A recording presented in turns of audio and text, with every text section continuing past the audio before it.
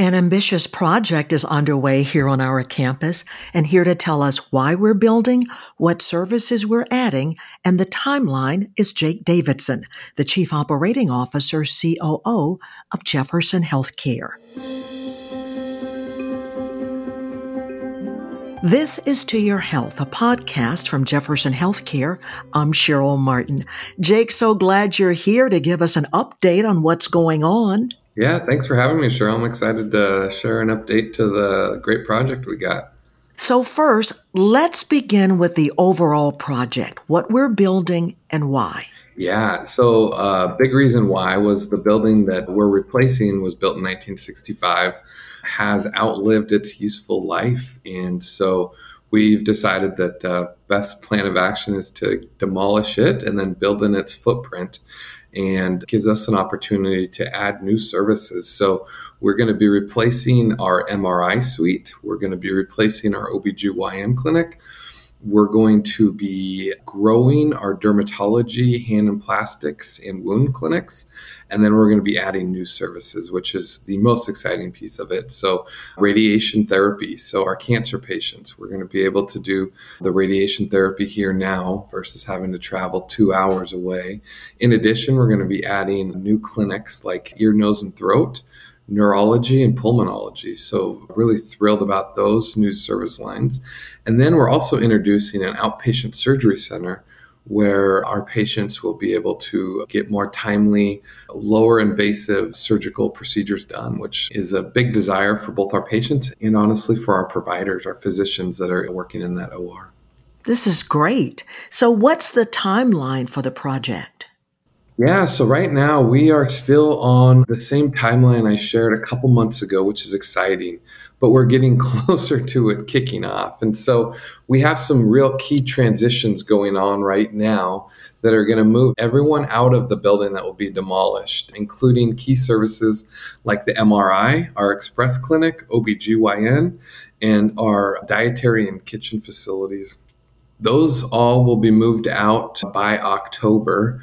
And then in October, we will start abatement and demolishing of the building. About a month after that will be construction. And then we're looking at about a 70-week construction project to complete the building. And we will be finished and moving in about Q1 of 2025. So in about a year and a half, we will be moving back into the facility, which seems quick, but that's very exciting.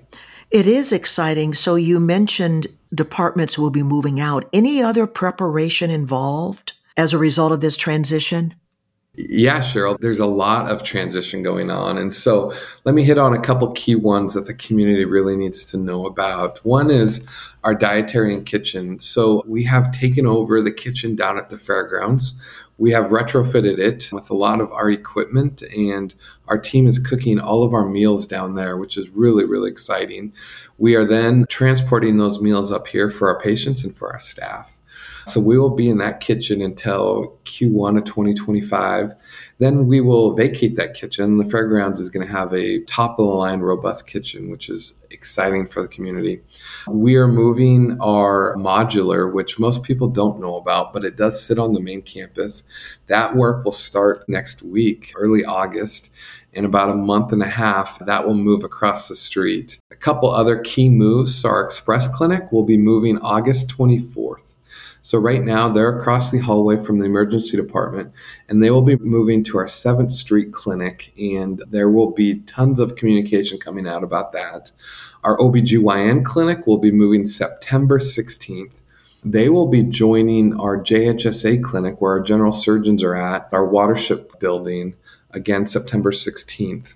And then finally, our mobile MRI will be here and up and live end of October. So October 27th, we are targeting for our new MRI. Yeah, still check in at the same place, but it will be a mobile MRI. So that will be the last of the move outs of the building. So lots of huge transitions and lots of key dates and new locations that will be shared with the community very shortly. So Jake, what can patients expect when visiting the main campus with a lot of these changes? I'm assuming you're going to have plenty of signage. Yes, exactly. We're going to have a very robust signage plan, both internally and then, of course, out on the streets to try to get patients to the right location. We're also going to have information on our website, and we're working on how we can reach out to patients that are scheduled as well to ensure that they go to the right location.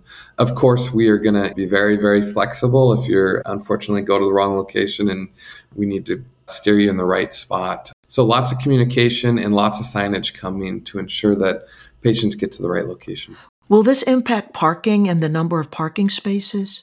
No, so our patient parking won't be impacted. Our staff parking will, but we are working on solutions to ensure that we still have ample parking. And so more to come for our internal staff on that, but we really focus on ensuring that our patients have places to park. What about funding for the project? Are you at the level you want to be? We have made a big shift. We, of course, have funding coming in from the federal government, which we're really excited about to support the radiation oncology department. We have funding coming in from the Washington state government to support our reproductive health, which we're excited about. And of course, our foundation is working on bringing in funding. But the largest piece of that, we had talked a lot about going through the USDA process. And that process, unfortunately, is taking a lot longer than we had hoped. And so we are pivoting to keep the project on time and on scope. We are switching from the USDA funding into what is called a bank placement. So we will get a loan from a bank for about half of the loan amount we want. And then the rest of that will be a public offering bond. And so we're working with our financial advisors on getting all of those pieces in place, but we'll have that completed before demolition starts. So it costs a little bit more as far as a higher interest rate, but it for sure is us the project and the funding that we need to make the project happen. And so it's the right move to make, and we're excited about securing that funding and kicking off the full project. To learn more, what should listeners do? Go to our website.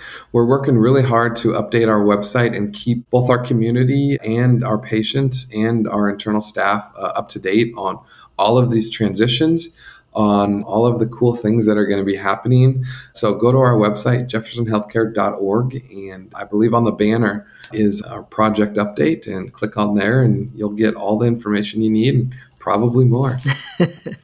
Jake, anything else you'd like to add about this expansion project? You know, Cheryl, I think it's a great opportunity for the community to get more care locally. I think at the end of the day, that is our focus here at Jefferson Healthcare, is that if we can provide care and do it well, we want to do it. And this building is going to provide us that opportunity, which we're thrilled about. I mean, some of these clinics that we're adding, we do upwards of 800 referrals a year. So you're talking 800 patients that are going to be able to stay local and get that care. And honestly, get that care, because unfortunately, a lot of our patients decide not to travel to get it. So we're thrilled to be able to provide these new services for the community, because we know that if we don't, often they're not getting those services. So this is a great opportunity to continue to grow the healthcare of our community. Jake Davidson, Chief Operating Officer of Jefferson Healthcare, thank you for the update on the hospital expansion project and all the new services that we can expect to see sometime in 2025. Yeah, thank you, Cheryl. It's been great. To learn more, visit jeffersonhealthcare.org/modernization. That's jeffersonhealthcare.org/modernization. You can check out our full podcast library for other topics of interest to you. This is To Your Health, a podcast from Jefferson Healthcare. Thanks for listening.